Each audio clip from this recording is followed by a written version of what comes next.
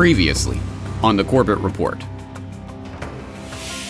We all know the story of bin Laden and Al-Qaeda, the story that was repeated ad nauseum in the days, weeks, and months after the catastrophic, catalyzing events of 9/11. But this is a lie. Some say that Soviet forces now are in complete control of all major towns and highways. We have to establish an Islamic State because Islam without political domination cannot survive. The world was about to be thrust into a new age of terror. And the public face of that terror, a young Saudi millionaire who was still being touted as an anti-Soviet warrior, had just cobbled together his band of Islamic militants, his Al-Qaeda base, in the training camps of Afghanistan. Groups affiliated with Osama bin Laden to target the United States. Links to Al-Qaeda.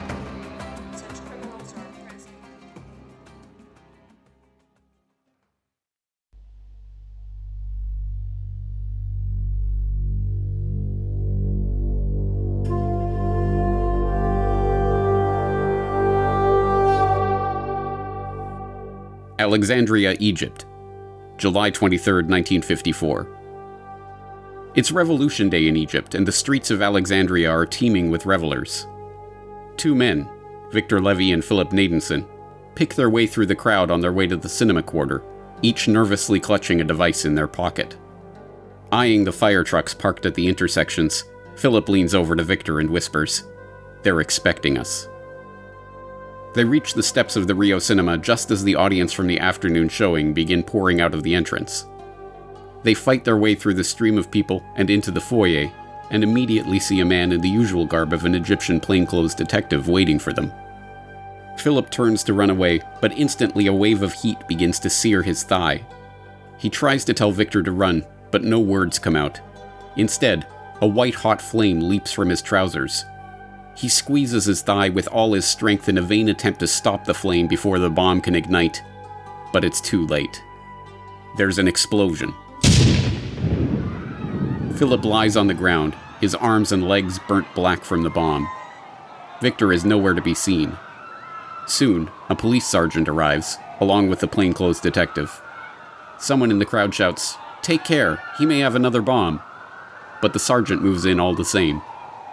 Don't worry. We were waiting for them. The police had been expecting them. Victor and Philip were Egyptian Jews, members of a sleeper cell established by Israeli military intelligence in 1951. The Israelis had watched in dismay as the military coup in Egypt in 1952 led to the rise of Gamal Abdel Nasser, who was not only hostile to Israel, but who, as a perceived anti-communist, was securing military and financial aid from the Americans and even the British. With Britain already staging talks to withdraw from their Suez military base, Israel decided to act. In 1954, they activated their military intelligence sleeper cell in the country for an audacious mission. Codenamed Operation Susanna, their plan was to stage an increasingly spectacular series of bombings in Cairo and Alexandria. The first bombing, an explosion at the Alexandria Central Post Office on July 2nd, had gone off without a hitch. The second, a simultaneous attack on the American libraries in Cairo and Alexandria, was similarly successful. It was their third attack, an ambitious attempt to bomb 2 cinemas in Cairo, 2 in Alexandria, and the Cairo railway station, that failed, derailing the operation. 10 members of the cell were rounded up. Of the 10, 2 committed suicide in the course of their interrogations by the Egyptian police, 2 more were executed, and 6 were sentenced to prison, eventually making their way to Israel after their release. After decades of internal Israeli investigations, finger-pointing, political scandal, and high-profile resignations, the full truth of Operation Susanna remains shrouded in official secrecy. The Israeli government did not even formally acknowledge the incident until 2005, a full half-century after the affair, when 9 of the agents were officially commended for their service. But the reasoning behind the operation was revealed during one of the commissions of inquiry that was established to examine the affair. According to one officer who was given oral instructions directly from Israel's military intelligence chief, Benjamin Gibli, "Our goal is to break the West's confidence in the existing Egyptian regime. The action should cause arrests, demonstrations, and expressions of revenge. The Israeli origin should be totally covered, while attention should be shifted to any other possible factor. The purpose is to prevent economic and military aid from the West to Egypt. In short, the Israelis had attempted a false flag operation, hoping to blame their own spectacular acts of violence on the Muslim Brotherhood or the Communists in order to destabilize Nasser's government, undermine Western confidence in its Egyptian ally, and persuade the British military to remain at their Suez base. The operation was a failure in every sense. The cell was discovered and its members imprisoned.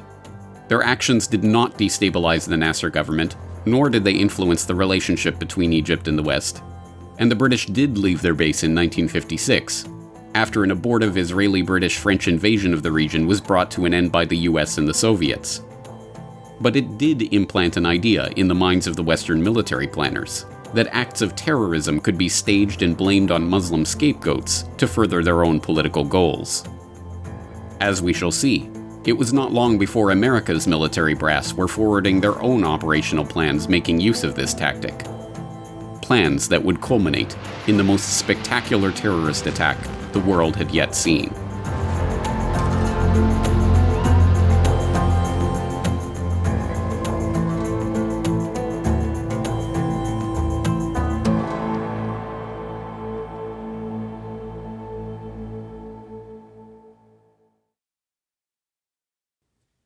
Tuesday, September 11th, 2001, dawned temperate and nearly cloudless in the eastern United States. Miles and miles of sunshine. Miles Davis. We're going to put Miles out there today. Nice as it can be across the Northeast. Rough seas still from the chop from that hurricane. But other than that, it's kind of quiet around the country. We like quiet. It's quiet. It's too quiet.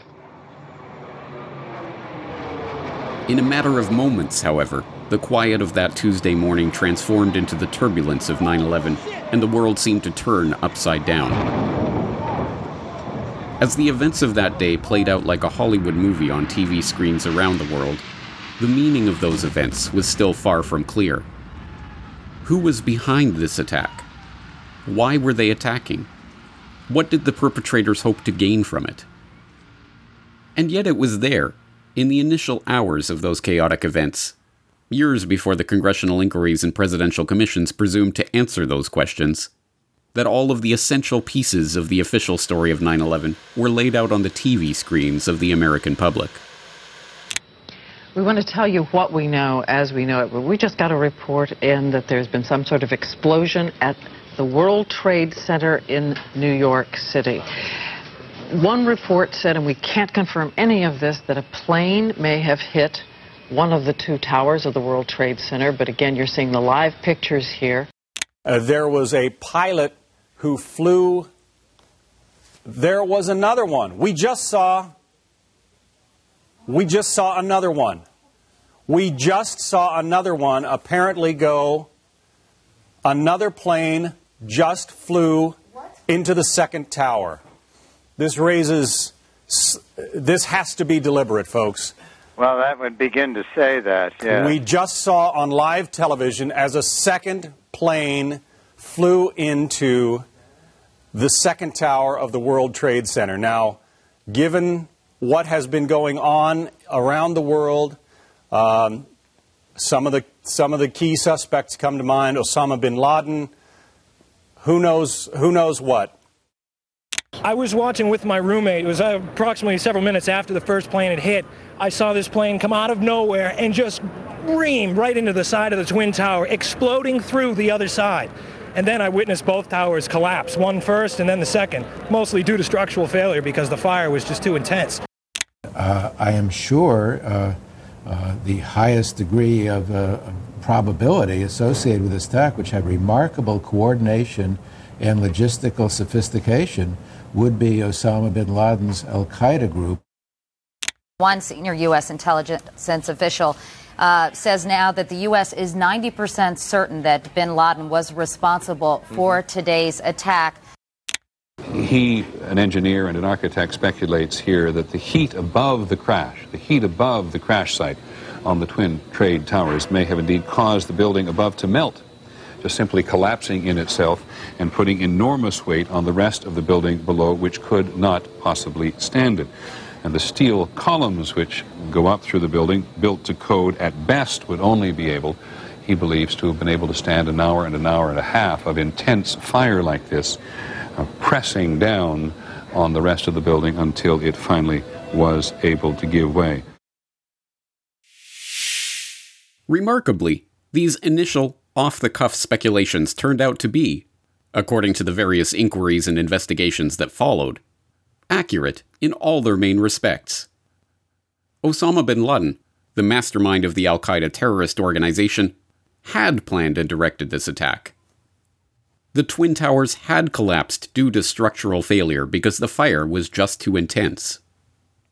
These assertions, drilled into the minds of a susceptible audience still reeling in shock from the horror of the events they had just witnessed, became the core tenets of what would become enshrined in the final report of the 9/11 Commission as the official story of 9/11. In this official story, Osama bin Laden, once the anti-Soviet warrior on the road to peace, was now an international terror kingpin. Radicalized by the arrival of U.S. military forces in the Arabian Peninsula in the Gulf War, he issued a fatwa against the United States and began a series of strikes on U.S. targets, first bombing the U.S. embassies in Tanzania and Kenya in 1998, and then bombing the USS Cole while it was harbored in Aden in October of 2000. According to this version of events, the 9/11 plot was hatched by Khalid Sheikh Mohammed, a highly educated Pakistani militant who presented the planes operation, as the 9/11 Commission asserts it was originally known, to Osama bin Laden and his chief of operations, Mohammed Atef, in 1996. It was bin Laden, we are told, who greenlighted the operation sometime in late 1998 or early 1999. The three of them developed a list of buildings to be targeted: the White House, the U.S. Capitol, the Pentagon, and the World Trade Center, and bin Laden himself handpicked the men he wanted to carry out the operation. Carefully moving their operatives into place over the course of the next 2 years, this crack terror squad, devoted Muslim radicals willing to die for their beliefs, succeeded through a combination of skill and the colossal failure of the American intelligence complex, hindered by bureaucracy and hampered by a lack of political will to recognize the growing threat of Islamic terror. No individual was to blame for this failure, the official story of 9/11 concludes, but the remedy to the problems presented by the 9/11 attack was obvious: to erect a new homeland security complex, tear down the walls between foreign intelligence and domestic policing, implement warrantless surveillance and other legally dubious means of disrupting potential terror threats on the home front, and launch a war on terror abroad to bring the battle to the terrorists. But this narrative, now enshrined as the official history of 9/11, that the 9/11 plot was hatched by Khalid Sheikh Mohammed in 1996, that it was directed by terrorist mastermind Osama bin Laden, and that it was executed by al-Qaeda so flawlessly that the intelligence agencies could not have even envisioned it, let alone prevented it. Nobody in our government, at least, and I don't think the prior government that could envision flying airplanes into buildings, is now contested in every respect, even by defenders of that official history. As even mainstream authors like Jason Burke were forced to admit, the popular conception of al-Qaeda, that of a top-down organization with a single leader overseeing its operations, was a convenient fiction, created by the FBI so they could prosecute bin Laden in absentia for the 1998 bombings of 2 U.S. embassies in East Africa. In order to prosecute bin Laden, they had to show that al-Qaeda coordinates the activities of its global membership, and that bin Laden, as the leader of the group, bears the responsibility for any actions attributed to the organization. The idea, which is critical to the FBI's prosecution, that bin Laden ran a coherent organization with operatives and cells all around the world, of which you could be a member, is a myth. There is no al-Qaeda organization. There is no international network with a leader, with cadres who will unquestioningly obey orders, with tentacles that stretch out to sleeper cells in America, in Africa, in Europe. That idea of a coherent, structured terrorist network with an organised capability simply does not exist. Even the 9/11 Commission's final report had to admit that al-Qaeda was less of a mafia-like organization with a capo served by his faithful lieutenants, and more of a funding organization for terrorist entrepreneurs. Al-Qaeda's worldwide terrorist operations, the report conceded, relied heavily on the ideas and work of enterprising and strong-willed field commanders who enjoyed considerable autonomy. As we saw in part 1 of this exploration, Origin Story, these terrorist entrepreneurs included among their ranks renowned international Islamic radicals, like the blind sheikh Omar Abdel Rahman, and lesser-known but incredibly prolific terror cell leaders, like Ali Mohammed, whose remarkable abilities to evade State Department watch lists and foment and direct spectacular terror attacks directly under the nose of the intelligence agencies defies explanation.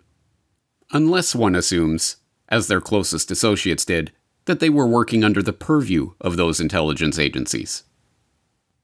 In order to better understand this aspect of the story, we have to return to 1990, the year that the specter of Islamic terror appeared on the shores of the United States.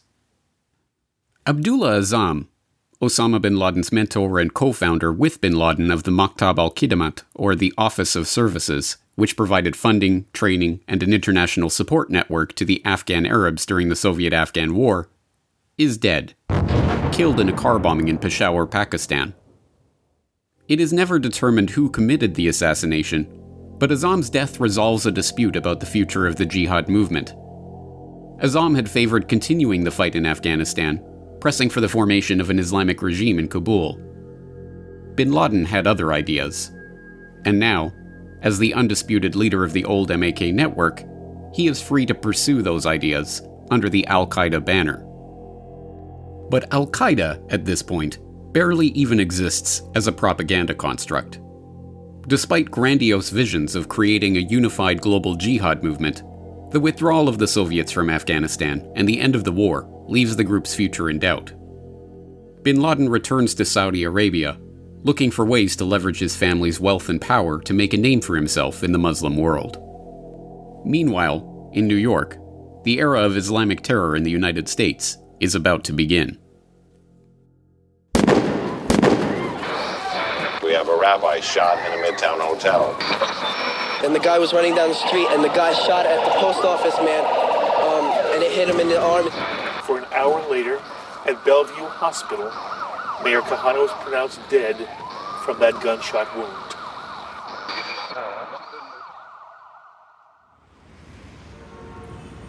Manhattan, New York, November 5th, 1990. Mayor Kahane, an Orthodox Jewish rabbi and a convicted terrorist whose anti-Arab views were considered so extreme he was banned from the Israeli Knesset, has just finished delivering a speech in the Morgan D. room of the New York Marriott East Side Hotel. Leaving the podium, Kahane has begun mingling with the crowd. Suddenly, one man, Saeed Nossair, draws a .357 Magnum and fires, hitting Kahane twice, once in the neck. Nossair flees, shooting one of Kahane's supporters in the leg in his rush out the door. His accomplice, Mahmoud Abu Halima, is supposed to be waiting at the front door in a taxi to drive him away, but the doorman had waved Abu Halima away moments earlier, so Nossair jumps in the wrong cab by mistake. When he realizes his error, he brandishes the .357, ordering the cabbie to start driving. Instead, the driver scrambles out of the taxi and runs away.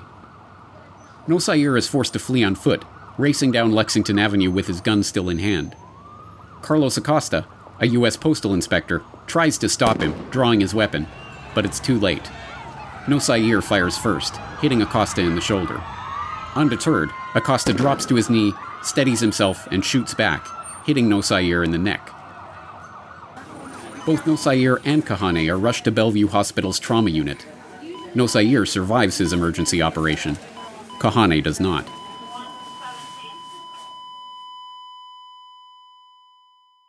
The dramatic events of that November night would culminate in an even more surprising verdict 13 months later. Not only was Nossair treated as a lone gunman acting of his own accord, but he was not even convicted of Kahane's murder. Despite such a brazen assassination, perpetrated in a crowded room and followed by a spectacular chase, Nossair was acquitted of murder, convicted instead on 4 lesser counts, including gun possession, assault, and coercion. he was sentenced to just 22 years. So what went wrong? The jurors contend that they had reasonable doubt of Nosayir's guilt, because the prosecution did not offer a witness during the 5-week trial who saw the defendant fire the fatal shots, and, since Kahane's family had opposed an autopsy, the fatal bullet could not be matched to Nosayir's weapon. But, in reality, the fix was in from the start, as even the Congressional Joint Inquiry into the 9/11 attacks conceded in a staff statement a decade after the trial. According to FBI officials who were interviewed, the NYPD and the District Attorney's Office resisted attempts to label the Kahane assassination a conspiracy, despite the apparent links to a broader network of radicals. Instead, these organizations reportedly wanted the appearance of speedy justice and a quick resolution to a volatile situation. By arresting Nosayir, they felt they had accomplished both. The typically bureaucratic wording of the statement obscures the reality. The NYPD and the District Attorney's Office didn't just passively resist the attempts to label the assassination a conspiracy. They deliberately covered up vitally important information that would have unwound that conspiracy and undermined the next decade of spectacular al-Qaeda terrorism. Immediately after his arrest, 47 boxes of material were seized from Nosayir's house in New Jersey. Among those materials were top-secret training manuals from Fort Bragg and secret communiques from the U.S. Joint Chiefs of Staff. Lest there be any doubt where the materials came from, they even discovered a video of Ali Mohammed's lectures at the Kennedy Special Warfare Center at Fort Bragg. But those weren't the only pieces of evidence that connected the Kahane assassination conspiracy, now commonly portrayed as the first act of Islamic terrorism on U.S. soil, to Ali Mohammed, the remarkable CIA asset, U.S. Army officer, and FBI informant who, we are told, was al-Qaeda's strangely untouchable triple agent in the heart of the American intelligence establishment. El-Sayed Nosayir himself, the 34-year-old Egyptian-born janitor with a penchant for Prozac who quite literally got away with murder, was, as it turns out, not unknown to the authorities. In fact, he had been known to the FBI since at least the previous summer. That's when, as it was later admitted, Nosayir and a ragtag bunch of associates had been surveilled loading up a convoy of vehicles with semi-automatic weapons and copious amounts of ammo and heading to the Calverton shooting range on Long Island. For 4 consecutive Sundays in July of 1989, the FBI's elite Special Operations Group, apparently tipped off that PLO terrorists were threatening to blow up casinos in Atlantic City, followed Nosayir's convoy to the shooting range, snapping dozens of photographs of the group engaging in target practice with handguns, rifles, and even an AK-47. The group had set off from the Brooklyn Al-Qifa Refugee Center, al-Qaeda's New York office, which, as we have seen, not only operated in full view of the intelligence community, but doubled as a recruiting post for the CIA seeking to steer fresh troops to the Mujahideen in Afghanistan. Among those in attendance at the FBI-surveilled target practice sessions, Nosayir himself, brandishing the chrome-plated .357 that he would later use to slay Kahane, Clement Rodney Hampton-L, an American-born black Muslim medical technician known as Dr. Rashid who claimed to have been wounded in Afghanistan, Mahmoud Abu Halima, known as the Red for his curly red hair, covered during the sessions by an NRA cap, Nidal Ayad, a Kuwaiti who had taken classes to become a U.S. citizen, and Mohammed Salameh, a Palestinian who grew up in Jordan and studied under Abdullah Azzam. Not present at those sessions in July, however, was the group's trainer, Ali Mohammed, the remarkable al-Qaeda triple agent who had been taking weekend breaks from his post at the heart of the U.S. Army's Special Forces Training Center at Fort Bragg to instruct the Al-Qifa cell in the techniques of guerrilla warfare, including bomb-making and weapons handling. Nosayir and his fellow Al-Qifa plotters had been under surveillance by the FBI. Mohammed, their handler, came straight from Fort Bragg, providing them with top-secret government documents and personally overseeing their training. But, incredibly, none of these points were raised at Nosayir's trial for the murder of Kahane. FBI officers who tried to follow the leads into the bigger plot were ordered to stand down. What was your feeling about the lone gunman theory? I thought it was preposterous, based on what my sources in the NYPD told me, that they were ordered to treat this as a simple homicide, based on what my sources in the FBI told me, that every time that they got a little bit ambitious and started broadening their investigation to search out El Sayed Nusayir's possible alleged terrorist links. They were told from atop to cool it, to stop investigating, that the NYPD would handle it as a simple homicide. And, according to the official history, the boxes of Arabic documents seized from Nusayir's house were not translated until years later. Nusayir's not guilty verdict was cheered by his supporters, and the same cadre of Ali Mohammed-trained radicals who had been surveilled at the shooting range by the FBI moved on to plot their next spectacular terror attack: the bombing of the World Trade Center. And, as would be revealed in dramatic fashion years after the event, this plot, too, had an FBI informant at its heart. Last winter, the FBI was praised for its speed in cracking the case of the World Trade Center bombing and bringing 4 suspects to trial.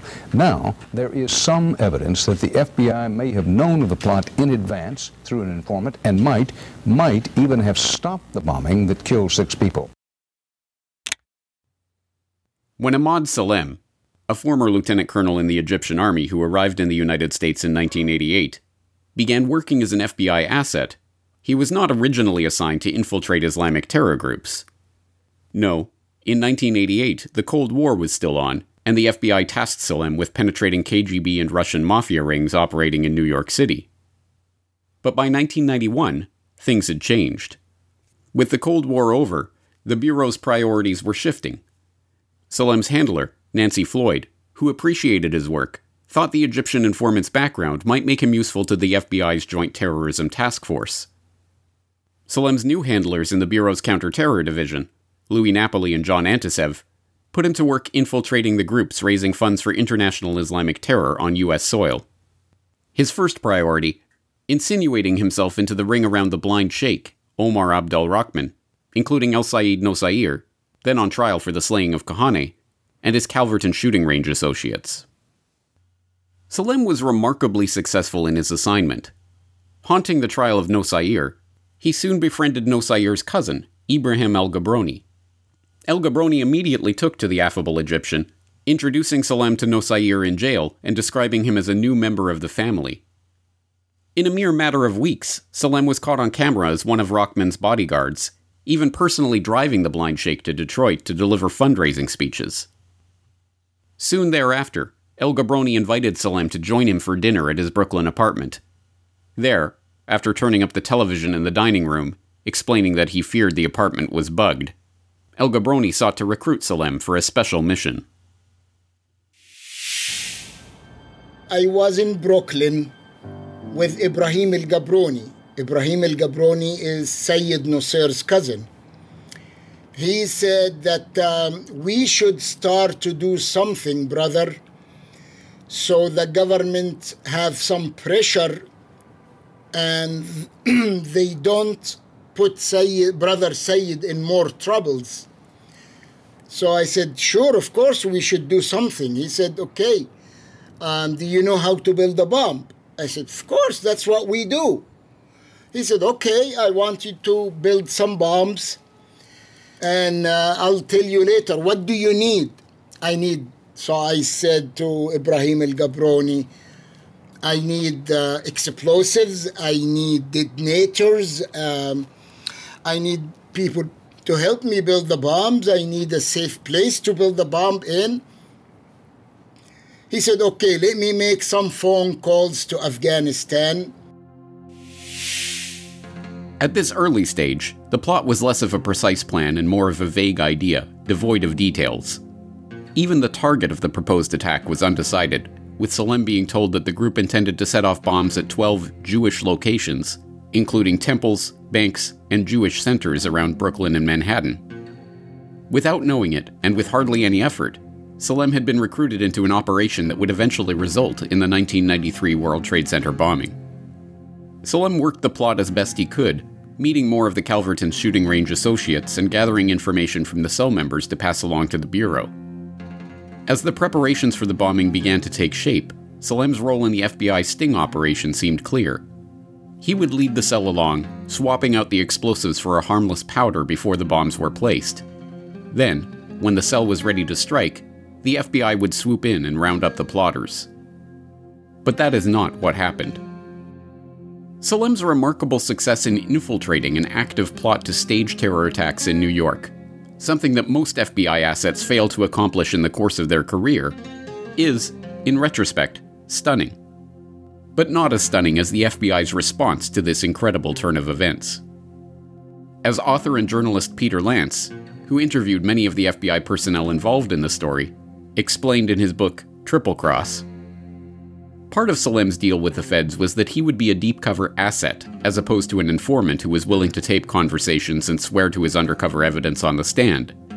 Salem, who had family in Egypt, was deeply wary of the blind sheikh's deadly reach, so the Bureau promised him that he'd never have to wear a wire or testify in open court.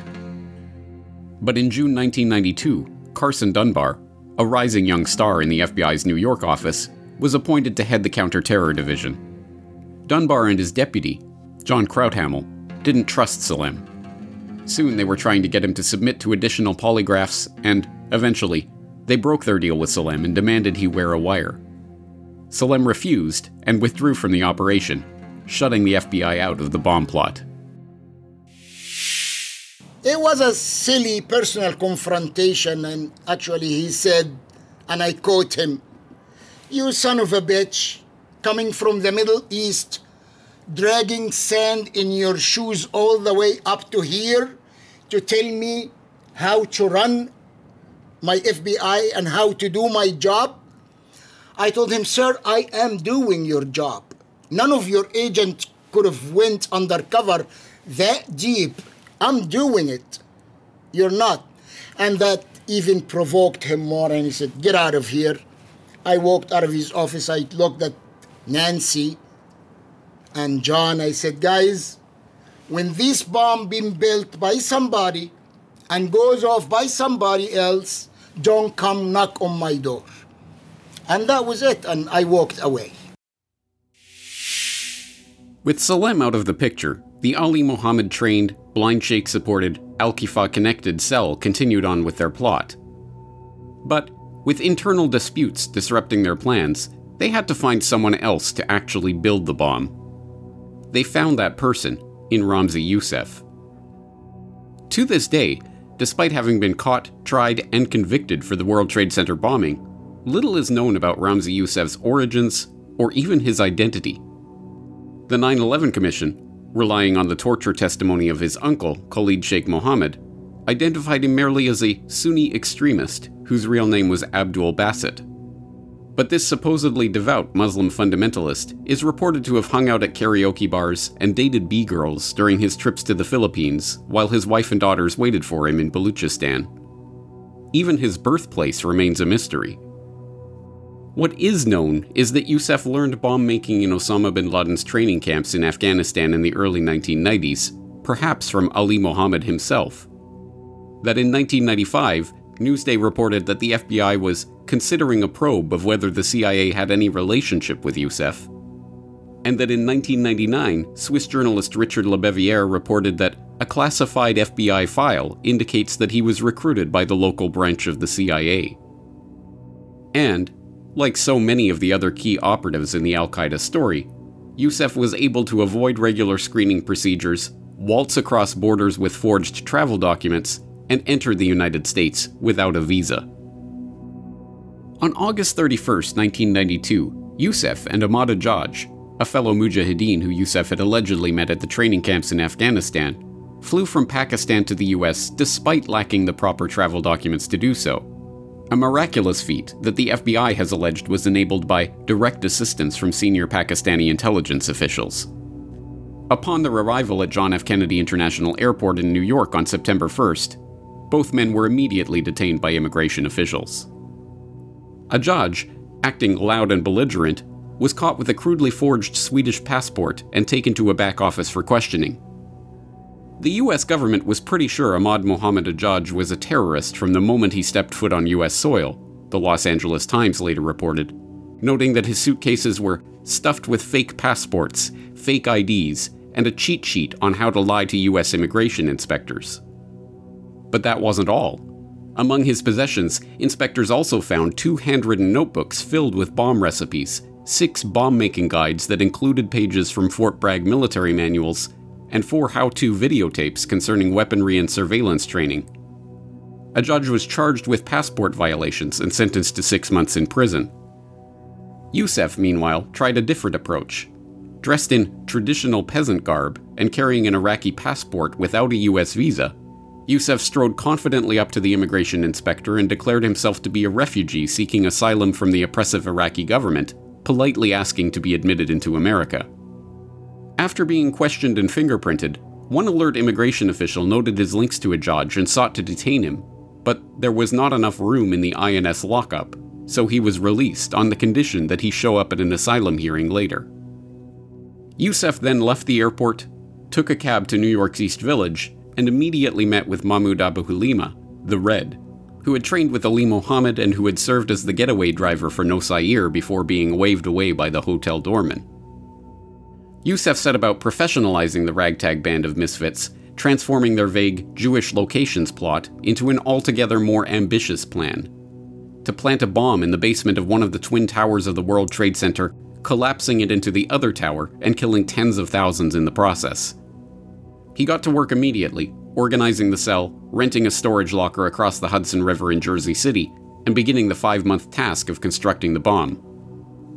Without Salem, the FBI ostensibly no longer had an asset in the cell to watch as the plot took shape. But if there had been a serious investigation underway, unraveling the cell and discovering their intentions would have been trivial. Ahmad Ajaj, who had been caught with a raft of terrorist training materials and bomb-making guides, remained in contact with Youssef the whole time, speaking to him frequently via the prison phone. But although those calls were taped, no one from the FBI or any other agency monitored or even attempted to translate those phone calls until after the World Trade Center explosion the following February, and no one traced the pair's flights back to discover that they had both boarded in Pakistan without the proper travel documents and had even sat together for the first leg of their journey to New York. Salem even tried one last time to warn the FBI about the cell. Meeting his old handler, Nancy Floyd, at a Subway sandwich shop near the FBI's New York office in October of 1992 to collect his final $500 cash payment, he informed her that he had heard that the group was planning a new attack and begged her to put surveillance on Abu Halima and Salameh. But it was no use. Carson Dunbar had taken her off the terror investigation, and all she could do was pass along the suggestion. Salem's warning was ignored, and no one followed up on the lead. The FBI had followed the Al-Qifa plotters to the shooting range, investigated their role in the Kahane murder, had an informant in their midst reporting on their plans for a spectacular terror attack, and now another high-level terror operative had been allowed to enter the country and proceed with his activities unmolested, just as Ali Mohammed and the blind sheikh before him. And so it was that at noon on February 26, 1993, Ramzi Youssef and Iyad Ismail, a Jordanian associate, drove a yellow Ryder van into the underground parking garage of the World Trade Center, parking on the B2 level. Youssef ignited the 20-foot fuse and fled. 12 minutes later, the bomb went off.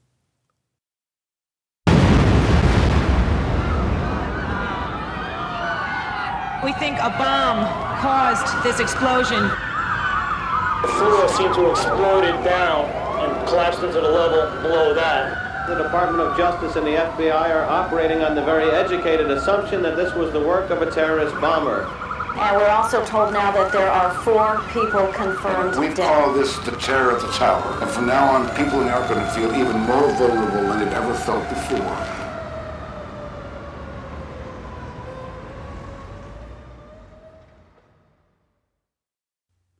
The bomb, cutting through the parking garage with an explosive force of 150,000 pounds per square inch, might have lacked the explosive force to fulfill Youssef's goal of toppling the towers, but it did wreak havoc. 6 people died, over 1,000 were injured, and 50,000 were forced to evacuate the building in the chaotic aftermath of the explosion. Learning of the bombing, Bruce Hoffman, a terrorism expert working for the Rand Corporation, remarked, "We may be talking about the opening salvo of a new conflict for a new world order." As the investigation into the bombing began, a letter arrived in the offices of various New York newspapers claiming responsibility for the attack. The letter, sent under the name Liberation Army, 5th Battalion, issued 3 demands: end U.S. aid to Israel, end diplomatic relations with Israel, and stop interfering with the internal affairs of Middle Eastern nations. If these demands were not met, the letter promised that 150 suicide soldiers would be ready to commit more attacks, including launching strikes on potential nuclear targets. If there was any doubt about who was behind the explosion, those doubts were quickly dispelled. Just 2 days into the investigation, in one of the FBI's first descents into the pitch-black, smoke-filled 5-story crater left by the blast, an explosives enforcement officer from the ATF found the proverbial needle in the haystack, apart from the Ryder van itself bearing a vehicle identification number. The van rental was traced back to Mohammed Salome, one of Ali Mohammed's trainees from the Al-Qifa Center. Absurdly, Salome was apprehended on March 4th, 1 week after the bombing, when he returned to the Ryder rental office in Jersey City to reclaim the deposit on the van. Salome's arrest quickly led to the arrest and eventual conviction of 3 others in the Al-Qifa cell: Nida al-Ayad, Mahmoud Abu Halima, and Ahmad Ajaj. It also led investigators to the apartment of Ramzi Youssef. But it was too late. Ramzi Youssef had boarded a flight to Karachi the night of the bombing and then vanished, flying from country to country with impunity, plotting assassinations and bombings in Pakistan, Thailand, the Philippines, and Iran, and concocting an elaborate plot called Bojinka to blow up a number of airliners in mid-flight before finally being captured in Pakistan in 1995. But it was not just Youssef himself, the mysteriously protected terror mastermind who had entered the US without a visa, who vanished. When Pakistani federal investigators later went to check their immigration records, they discovered that all of the documents pertaining to Youssef's journey to the United States in 1992, including his embarkation card, had mysteriously disappeared. In the wake of the bombing, the FBI, now facing enormous public pressure to round up those involved and bust the terror cell that they had infiltrated and abandoned just the year before, turned once again to Ahmad Salem. Once again, Salem was able to quickly penetrate the Blind Sheikh cell and to begin working with them on a new scheme, the so-called Landmarks plot to bomb key targets around New York City, including the UN headquarters, the Lincoln Tunnel, and the George Washington Bridge. This time, the FBI arrested the plotters before they could stage their attack. But at the trial 2 years later, Salem had a surprise for the prosecution. He had secretly recorded dozens of phone conversations with his FBI handlers. Conversations that revealed for the first time the FBI's real role in the World Trade Center bombing. FBI agents might have been able to prevent last February's deadly explosion at New York's World Trade Center. They discussed secretly substituting harmless powder for the explosives, but they didn't, according to the FBI's own informant, Ahmad Salem. Unbeknownst to the FBI at the time, Salem recorded many of his conversations with his handlers. I'm holding 903 pages of draft transcripts. William Kunstler represents Sheikh Omar Abdel Rahman and several others charged with conspiring to blow up a series of New York City landmarks 4 months after the World Trade Center bombing. That case has not yet gone to trial. Kunstler confirmed newspaper reports of the Salem transcripts. In one, Salem complains to an FBI agent, "Since the bomb went off, I feel terrible. I feel bad. I feel here is people who don't listen." The agent replies, "Hey, I mean, it wasn't like you didn't try and I didn't try. You can't force people to do the right thing." Predictably, in the wake of the blast, the debate began to center on the government's mismanagement of the case. The Blind Sheikh's entry to the US had been a mistake. The NYPD's refusal to investigate Nosayir's accomplices in the killing of Kahane had just been a politically expedient omission. The FBI having pulled their informant out of an active terror plot before it developed into the World Trade Center bombing was simply incompetence. The presence of a CIA-linked Fort Bragg-stationed Green Beret in the midst of this radical terror cell was just an example of blowback. And Ramzi Youssef's miraculous ability to enter and leave countries at will without the proper documentation was just the result of bureaucratic bungling and overworked immigration officials. The admissions of error and professions of blowback verged on admissions of guilt. Even the CIA, in an internal investigation into its role in supporting the Al-Qifa Center's operations, concluded that the agency itself was partly culpable for the World Trade Center bombing. But the incompetence narrative soon arrived at its inevitable conclusion. The very agencies that had so signally bungled every step along this path were now to be given more money and bestowed more authority to conduct their counter-terror operations. This year, I'll submit to Congress comprehensive legislation to strengthen our hand in combating terrorists, whether they strike at home or abroad. As the cowards who bombed the World Trade Center found out, this country will hunt down terrorists and bring them to justice. Others proposed a less charitable reading of these events. Ron Kuby, the lawyer who, along with William Kunstler, acted as a defense lawyer for the accused bombers and their accomplices, did not mince words in assigning blame for the World Trade Center bombing plot.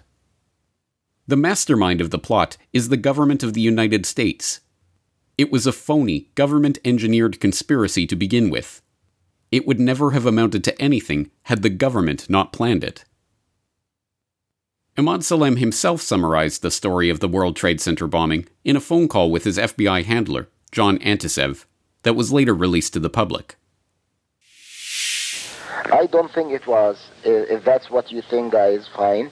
But I don't think that, because we was start already building the bomb, which is went off in the World Trade Center. It was built by supervision from the Bureau and the DA, and we was all informed about it, and we know that the bomb start to be built. By who? By your confidential informant. What a wonderful, great case. Wow. And then he put his head in the sand and said, oh, no, that's not true. He is son of a bitch. Okay, it's built with a different way in another place, and that's it. If this pattern of missed opportunities and miraculous cross-border movements really had been the result of mere incompetence or inattentiveness, then the resources and attention that were thrown at the problem of international terrorism in the wake of the World Trade Center bombing would have improved the intelligence agency's record against their erstwhile foes. But, remarkably, the scarcely believable trend of the early 1990s, that of intelligence agencies consistently missing the terrorists operating directly under their nose, border agents allowing known terrorists to pass from country to country unmolested, and law enforcement officials letting these Al-Qaeda-linked operatives off the hook, did not just continue into the late 1990s, the trend actually accelerated. And, as Al-Qaeda went from a loose-knit group of a few dozen amateur mujahideen at the beginning of the decade to the premier international terrorist organization at the end of the decade, the number of mistakes and missed opportunities multiplied from the merely unbelievable to the downright impossible. When Mahmoud Abu Halima was arrested for his part in the World Trade Center plot in 1993, he attempted to bargain with federal prosecutors. Abu Halima revealed the name of Wadi al-Hajj, a Lebanese-born naturalized American citizen living in Texas, who the Al-Qifa cell had turned to for help in purchasing weapons, and recounted his experiences in Afghanistan with Mohammed Odeh, a Palestinian from Jordan who would later claim to have provided the rifles and rocket launchers that killed 18 US soldiers and wounded 73 in Mogadishu in October of 1993. Abu Halima then offered more information about the World Trade Center plot and his associates in exchange for a lighter sentence. Prosecutors turned down the deal and failed to follow up on either El-Hajj or Odeh. Ali Mohammed, meanwhile, continued in his remarkably successful mission to infiltrate the intelligence arms of the US government. After having worked for the CIA and served as a Special Forces instructor at Fort Bragg, his next target was the FBI. Following his honorable discharge from the Army, Mohammed returned to his wife in California and applied to be a translator for the Bureau. He was turned down for the position. Instead, he was asked to work as an FBI informant in a local document forgery ring. In 1992, the Bureau, evidently impressed with Mohammed's work, opened him as a foreign counterintelligence agent and tasked him with gaining intelligence on a San Jose mosque. But Mohammed was assigned to a rookie agent, and routine steps like administering a polygraph were never taken. As a retired special agent who worked in the FBI's New York office later told journalist Peter Lance, one of the most unbelievable aspects of the Ali Mohammed story is that the Bureau could be dealing with this guy and they didn't put him on the box. The first thing you do with any kind of asset or informant is you polygraph him, and if the relationship continues, you make him submit to continued polygraphs down the line. That is a basic principle of running informants. Still, despite repeatedly traveling back and forth to and from the Middle East throughout the period, Mohammed remained untouchable by law enforcement and border security. In 1992, he was detained in Rome when he was discovered with a Coca-Cola can containing a secret storage compartment. Mohammed convinced the airport security that he was a security agent for the Summer Olympics in Barcelona and was released with a warning that if anything happened on the flight, he would be blamed. In 1993, after helping Ayman al-Zawahiri enter the US on forged documents for a fundraising tour, Mohammed traveled to Vancouver, Canada to help an associate of Zawahiri, Essam Marzouk, enter the country. Marzouk, caught with forged Saudi passports by Canadian customs officials, was detained by the Royal Canadian Mounted Police. When Mohammed arrived inquiring about his friend, he was detained by the RCMP as well. After hours of interrogation, he told them he was an FBI asset, giving them the phone number of his handler, John Zent. Zent's word was good enough. The RCMP let Mohammed go. Mohammed's travels during this busy period included a trip to Afghanistan in the summer of 1991 to help Osama bin Laden and his fledgling al-Qaeda organization relocate to Sudan. Osama's move to Sudan came at a time when, we are told, the wealthy Saudi was looking to cement his reputation as a holy warrior. The official story of al-Qaeda holds that during this period, bin Laden returned briefly to Saudi Arabia, but, incensed by the Saudi royals' decision to invite US soldiers onto Saudi soil for the Gulf War, left the country for good. Searching for a place to move his operations, his gaze turned across the Red Sea to Sudan, where, as luck would have it, hardline Islamic extremist Hassan al-Turabi had come to power in a military coup just as the war was ending in Afghanistan. Heading the National Islamic Front Party, which sought to impose Sharia law in the country, al-Turabi traveled to London for a meeting of the International Muslim Brotherhood, where he openly declared his intention to allow Sudan to act as a base for Islamist terror groups. By the summer of 1991, Osama bin Laden had answered that call, moving his fighters and equipment from the outskirts of Afghanistan to his new base in Sudan, with the help of FBI asset Ali Mohammed. Turabi was not the only one traveling to London to foster his terror plans, however. In between bin Laden's work establishing himself as a businessman in Sudan, using $12 million granted him by the Saudi bin Laden Group to start a bewildering array of commercial enterprises in the country, from a construction company to an investment firm to a trucking business to a tannery, a bakery, a furniture-making business, and even a commercial farm employing 4,000 laborers. The budding terrorist mastermind was, according to numerous sources, shuttling back and forth between Khartoum, Karachi, and London. Osama bin Laden's visits to the UK in the early 1990s include an alleged stay at the London estate of Saudi billionaire Khalid bin Mahfouz, a meeting in Manchester with representatives of an Algerian Islamic group who were later accused of being infiltrated by government moles and used to launch a series of false flag attacks in France, a period of several months in 1994 where he actually lived in the UK, allegedly buying a house in Wembley through an intermediate, and, even more explosively, a 1996 trip to his London press office which was, according to Swiss journalist Richard Lebevier, citing several Arab diplomatic sources, clearly under the protection of the British authorities. Although the official story holds that bin Laden was, at this time, barely a blip on the US intelligence community's radar, this is contradicted by numerous lines of evidence. Ali Mohammed, for instance, had volunteered the earliest insider description of al-Qaeda that is publicly known to the FBI in 1993, telling them that bin Laden was building an army to overthrow the Saudi government and admitting that he had personally trained terrorists at the camps in Afghanistan and Sudan. But the FBI, according to the Wall Street Journal, was flummoxed by this information and made no attempt to act on it. This news about al-Qaeda's activities would not have been news to the US government's main intelligence agencies, however. It was later revealed that, despite claims that the US government was only dimly aware of bin Laden at this point, he was in fact already under extensive electronic surveillance. Having obtained his voice print from recordings of his anti-Saddam speeches in Saudi Arabia, the NSA and CIA were already using signals intelligence to identify and monitor bin Laden's personal satellite calls and cell phone traffic.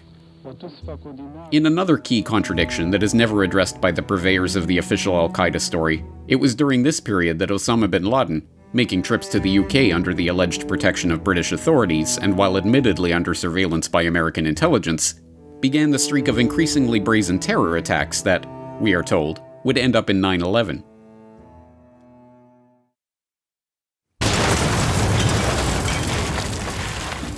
In 1992, Al-Qaeda mounted their first terror operation against an American target. In December of that year, bombs went off outside 2 hotels in Aden, where, it was believed, American servicemen were being quartered on their way to Somalia for Operation Restore Hope. The attack killed an Australian tourist and a Yemeni hotel worker, but no Americans. The troops had been staying at a different hotel. Osama only claimed responsibility for the bombing 6 years later. In 1993, 18 American soldiers were killed and 73 wounded in Mogadishu during an intense 2-day firefight that resulted in the downing of 2 Black Hawk helicopters by rocket-propelled grenades. It wasn't until the release of the 9/11 Commission report in 2004, however, that the Commission, citing new information received by the intelligence community in 1996-1997, told the public that Al-Qaeda had had a role in the incident. The burnishing of bin Laden's terrorist credentials by the US government continued in 1996. In January of that year, the CIA officially opened Alex Station, a so-called virtual station dedicated solely to tracking Osama bin Laden and his associates. Headed at first by Michael Scheuer, an analyst at the CIA's Counterterrorism Center who had taken a special interest in the Saudi exile, and named after Scheuer's son, Alex Station soon became the hub for a mostly female group of analysts who dubbed themselves the Manson family because they had acquired a reputation for crazed alarmism about the rising Al-Qaeda threat. 1996 was also the year that the US government began putting diplomatic pressure on Sudan to hand over their files on bin Laden and his Al-Qaeda operatives. The secret negotiations between the two countries culminated with Al-Fatih Irwa, Sudan's then Minister of State for Defense, flying from Khartoum to Washington. There, Irwa made a stunning offer. Not to turn over the Sudanese government's records on bin Laden, but to turn over bin Laden himself. Washington rejected the offer because, the Village Voice later reported, the FBI did not believe it had sufficient evidence to try bin Laden in a US court. Instead, they demanded that Sudan expel the supposed arch-terrorist to any other country except Somalia. Sudan complied, protesting that Osama would simply return to Afghanistan where there was no government for Washington to negotiate with. "We told him Sudan is no longer safe for him and creates problems for us and asked him to leave," Irwa told the Village Voice. "We liquidated everything, and he left with his money. We didn't confiscate anything because there was no legal basis. Nobody had indicted him. He rented a charter plane and left in broad daylight. He was free to plot and build his network. The Americans then came back and wanted us to help track him, but by then it was too late. He didn't trust us anymore."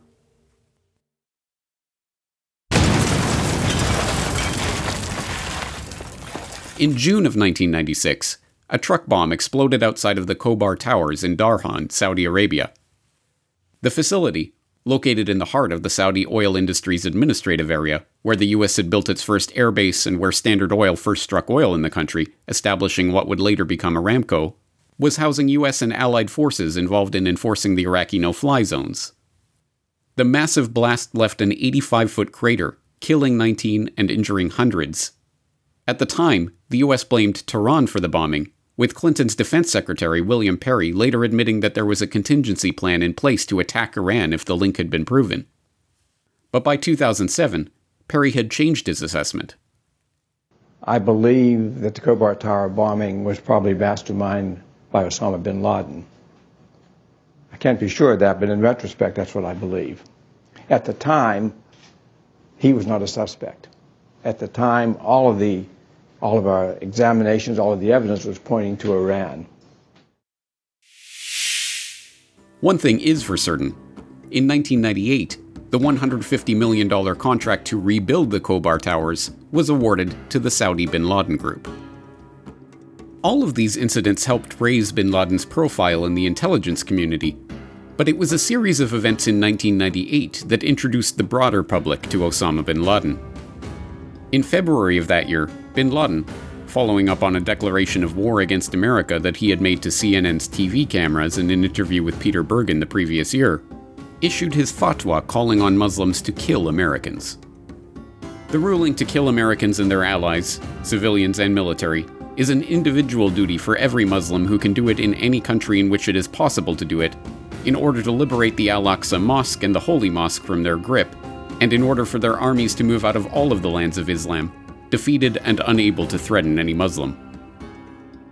In May of that year, John Miller, then reporting for ABC News, but soon to become the FBI's chief spokesman, traveled to Afghanistan for a dramatic Nightline report on The Most Dangerous Man You've Never Heard Of that would air on ABC the following month.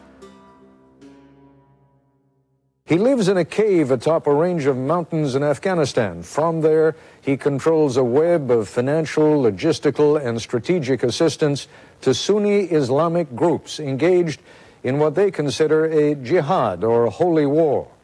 The principal targets of that jihad are the Israelis and the United States. His name is Osama bin Laden, and you will meet him a little later in this program. He does nothing to undermine the profile of himself as a terrorist leader with global influence. Indeed, he seems to take considerable satisfaction in it, even though the profile has been drawn by U.S. intelligence agencies. We believe that the biggest thieves in the world are Americans, and the biggest terrorists on earth are the Americans. The only way for us to fend off these assaults is by using similar means. We do not differentiate between those dressed in military uniforms and civilians. They're all targets in this fatwa. Bin Laden has issued these fatwas and made these threats before, but this time there's something different. He put a time cap on it, saying that whatever action will be taken against Americans in the Gulf, whatever violence awaits, will occur within the next few weeks. And, in August of 1998, the name of Osama bin Laden, terror mastermind, and his shadowy terror group, Al-Qaeda, finally exploded into the public consciousness.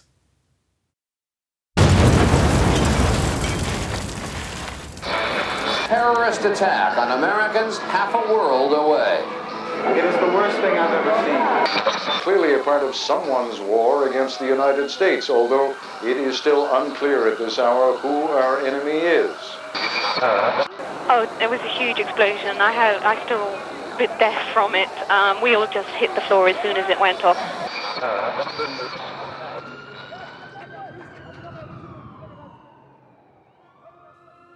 On the morning of August 7th, 1998, two Saudis in Kenya, Mohammed al-Awali and Jihad al-Yazam, both of whom had been in the hut when John Miller was interviewing Osama bin Laden earlier that year, loaded some boxes into their Toyota cargo truck and headed off to the American Embassy in downtown Nairobi. The boxes contained 2,000 pounds of TNT, aluminum nitrate, and aluminum powder. At the same time, Hamdan Khalif Allah Awad, an Egyptian known as Ahmed the German for his fair hair, loaded a similar bomb into a gasoline truck in Tanzania and set off for the American Embassy in Dar es Salaam. The Saudis arrived at the Nairobi Embassy at 10:30 a.m. Awali jumped out of the truck as it approached the gates, demanding that the security guard raise the drop bar protecting the entrance. The guard refused. Awali threw a stun grenade into the courtyard and ran, and then the bomb went off. The blast ripped the face off of the embassy building, collapsing a nearby secretarial college and lighting the tar-covered street and a nearby bus on fire. 213 were dead and 4,500 injured. 9 minutes later, Ahmed the German parked the gasoline truck in the parking lot of the American Embassy in Dar es Salaam and detonated his bomb. He had parked next to a water tanker truck, which ended up absorbing much of the blast, but the building was still badly damaged. 11 were dead and 85 injured. The message was clear and was dutifully broadcast by media around the world. A new terror group had conducted a sophisticated, coordinated attack against multiple U.S. targets overseas, and its leader was waging holy war against Americans. Al-Qaeda had arrived.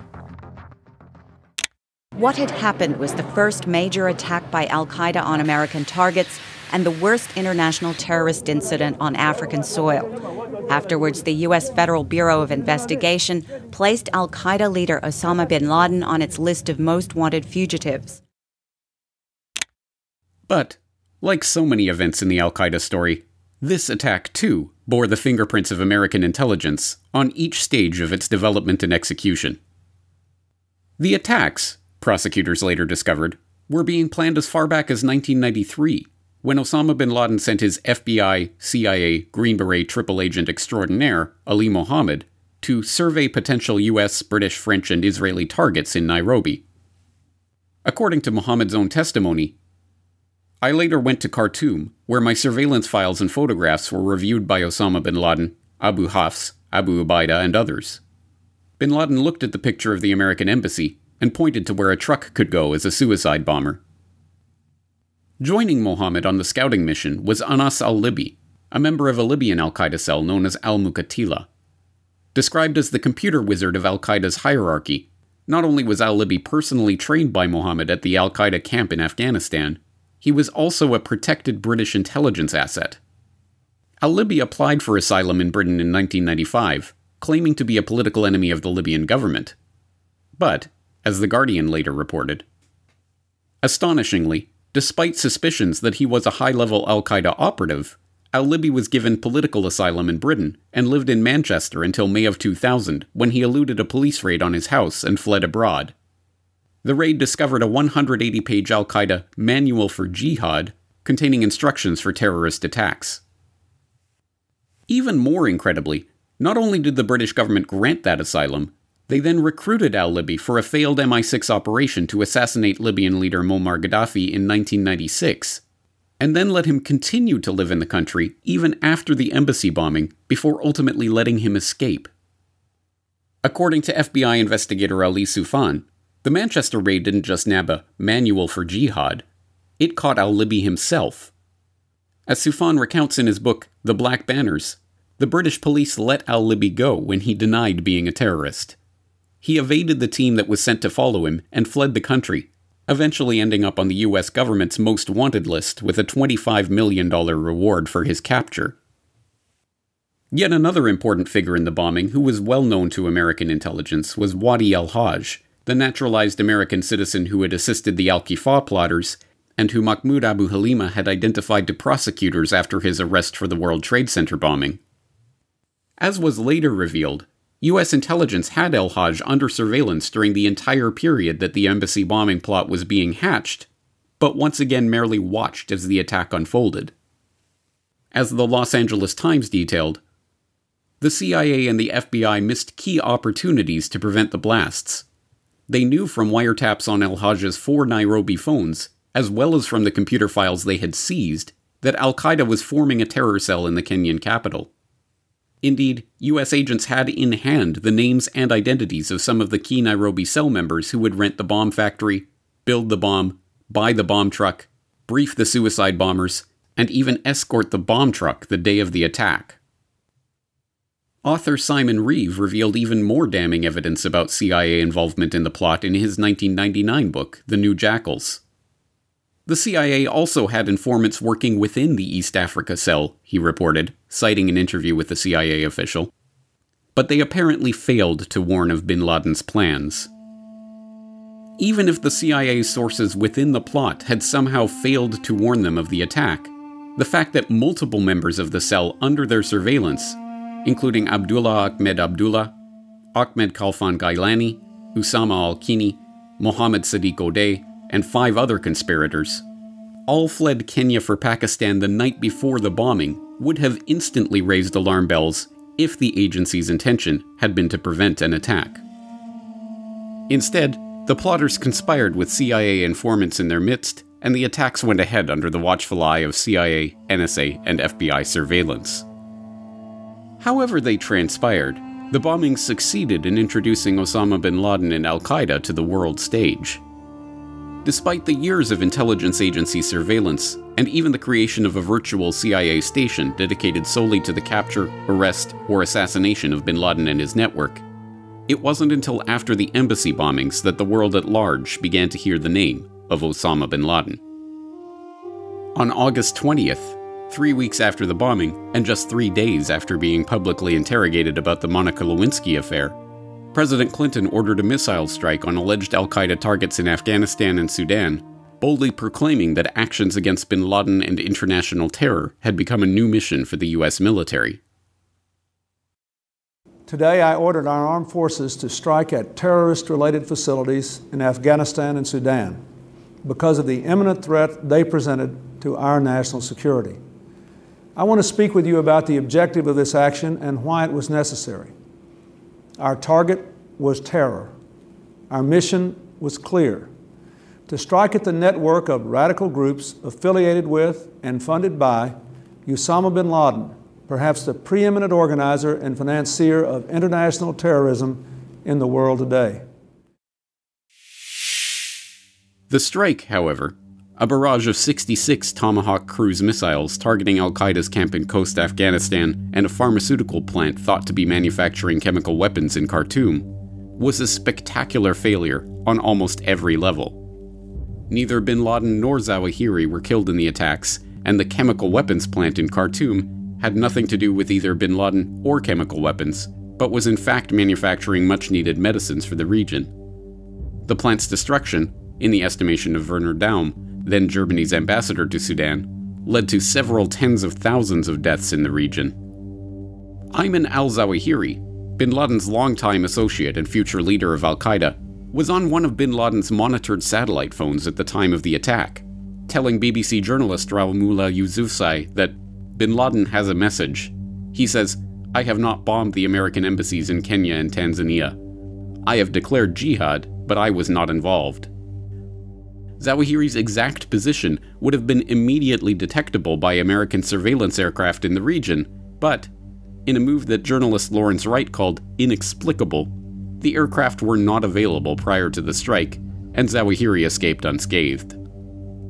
Bin Laden, meanwhile, was, according to CIA intelligence gleaned from intercepted satellite calls, going to be at his training camp in Khost the day of the missile strike. But he was not. He was, Clinton counter-terror czar Richard Clarke later speculated, tipped off about the attack by a retired head of the ISI, Pakistan's intelligence service that had long been known as an adjunct of the CIA. The attacks did succeed in two key respects, however. They kept Clinton's personal dalliances in the Oval Office from leading America's nightly news broadcasts for at least one news cycle, and they reinforced the importance of the new threat to global security, Osama bin Laden. This new threat provided a green light for the American security establishment and its allies around the world to ramp up operations in the name of fighting the al-Qaeda menace. The FBI began an international investigation of the bombing. The CIA began a surge of reporting on terror threats that counter-terror officials later complained overwhelmed the system and diverted attention and resources. And in November of 1998, the United States federal court finally issued its first public indictment of Osama bin Laden. The first international arrest warrant for bin Laden, a confidential document intended only for police and judicial authorities, had in fact already been issued in April of that year. But it was not issued by the US. Instead, it was the Libyan government that had issued the warrant through Interpol. They were pursuing the terror mastermind for his part in the murder of two German intelligence agents in Libya in 1994.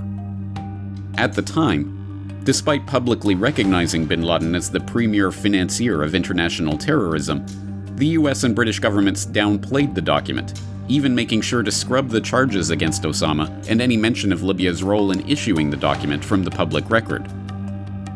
But this surge in activity around the al-Qaeda threat resulted in at least one surprising development. In one of the most consequential and underreported moves in this redoubled counterterrorism effort, Ali Mohammed was finally arrested. Contacted in the days after the bombing, Mohammed admitted to FBI agents that he knew who had carried out the attack, but would not give the government the names. Subpoenaed to appear before a grand jury in the Southern District of New York, he was finally arrested, although even the charges against him were kept secret from the public. On October 20th, 2000, Mohammed pled guilty to involvement in the embassy bombings, but he was never sentenced. He then disappeared from sight forever, held in what was later reported as protective custody. To this day, there is no public record of Ali Mohammed, the ex-US sergeant and FBI asset who admitted to his key role in al-Qaeda, ever being sentenced. There is no public record of his incarceration, and there are only a handful of accounts that have ever surfaced from people who talked to him in prison in the aftermath of 9/11. And, just like that, one of the deepest mysteries of the al-Qaeda story disappeared from public sight, never to be seen again. But despite all this increased activity, the same pattern of oversights and mistakes by the intelligence agencies continued unabated. On October 12, 2000, when a small fiberglass fishing boat approached the massive 8,300-ton USS Cole, a billion-dollar guided missile destroyer employing the latest stealth technology and armed with Tomahawk cruise missiles, anti-ship and anti-aircraft missiles, and a 5-inch cannon, the sailors on board watched in amusement. The tiny skiff stopped amidships and 2 men stood up, waving and smiling. Then, a bomb exploded.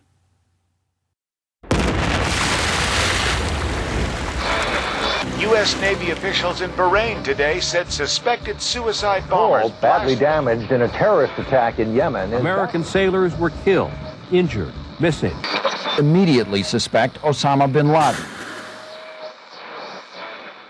The boat had been carrying over 400 pounds of C4 explosive molded into a shaped charge. The explosion was immense, knocking over cars passing by on shore. In the city, miles away, people believed there was an earthquake taking place. The blast tore a hole 40 feet by 40 feet in the hull of the Cole, killing 17 U.S. servicemen and injuring 39 more. It was the deadliest attack on a U.S. destroyer in over a decade. But this attack, like all of al-Qaeda's spectacular terror attacks of the 1990s, was preceded by a string of missed opportunities and unheeded warnings. Not only was there intelligence about a potential attack on a U.S. naval ship from several different sources, including reports from multiple informants and intercepted phone calls to al-Qaeda's NSA-monitored Yemen communications hub, but, as Congressman Kurt Weldon revealed in 2005, a secret military intelligence operation codenamed Able Danger actually warned the Pentagon days before the bombing that an attack was going to take place in Yemen. But 2 weeks before the attack on the Cole, in fact 2 days before the attack on the Cole, they saw an increase of activity that led them to say to the senior leadership in the Pentagon at that time and the Clinton administration, there's something going to happen in Yemen and we better be on high alert, but it was discounted. That story has yet to be told to the American people. Another Able Danger, successful activity that was thwarted. But even after the spectacular failure of these intelligence agencies to thwart the attack, and despite President Clinton's assurance that he would find and retaliate against the bomb plotters, if, as it now appears, this was an act of terrorism, it was a despicable and cowardly act. We will find out who was responsible and hold them accountable. The CIA repeatedly denied FBI investigators access to key information about the plot. But, it turns out, the CIA did have such information. And that information, deliberately withheld from the FBI or any other investigative agency, led directly into the heart of the operation behind the next spectacular terror attack to be blamed on al-Qaeda: 9/11. Clear skies, 80% humidity. That's dropped about 10%. Read this word the fast way. Get ready. Mad. Yes, mad. Get ready. Mad. See that United 175 anywhere? That United 175 that just took off out of a thing. We might have a hijack over here, 2 of them. Extensive coverage in this hour. There is something in the air. We have some planes. Just stay quiet and you'll be okay. We're turning to the airport. We just got a report in that there's been some sort of explosion at the World Trade Center in New York City. One report said we can't...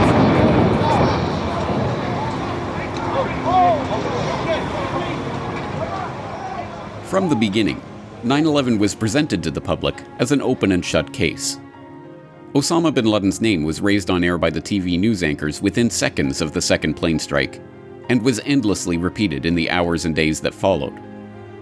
By the end of the week, the public was convinced that the events were the work of Osama bin Laden and al-Qaeda, and all of the subsequent investigations and commissions only served to bolster that preformed conclusion. So it was no surprise at all when, on September 14, 2001, the FBI released its list of 19 hijackers, Muslims with Arabic names who, we were told, had been sent by bin Laden on a suicide mission. But who were these men? For the general public, the newscaster's solemn intonation that the 19 hijackers had been identified followed by a mugshot-like lineup of photographs, was all that was needed to cement the case in their minds. Those who required more detail turned to made-for-TV dramas and documentaries to learn about the so-called Hamburg cell of radicalized al-Qaeda soldiers, which included Mohammed Atta, Ziad Jarrah, and Marwan al-Sheikhi, 3 of the alleged suicide pilots. Finally, the 9/11 Commission and its associated monographs, like the staff report on 9/11 and terrorist travel, attempted to fill in the paper trail for researchers concerned about the documentary record of these men, including their motivations and their movement. From these accounts, a picture emerged. These 19 terrorists, crack operatives handpicked by Osama bin Laden and trained in his terror camps in Afghanistan, had used their carefully honed spycraft to slip into the country, deftly avoiding scrutiny from the authorities even as they trained at flight schools in the US and finalized the operational details of their plan. Then, after years of meticulous preparation, these men, consumed by their hatred of the West, their love of Allah, and their devotion to bin Laden, deftly piloted their planes into their targets, wreaking havoc and devastation exactly as planned. If everything goes well, every one of you should pat the other on the shoulder in confidence. Remind your brothers that this act is for Almighty God, or they should sing songs to boost their morale as the pious first generations did in the throes of battle. Allahu Akbar. Allahu Akbar. Afterwards, we will all meet in the highest heaven. Inshallah.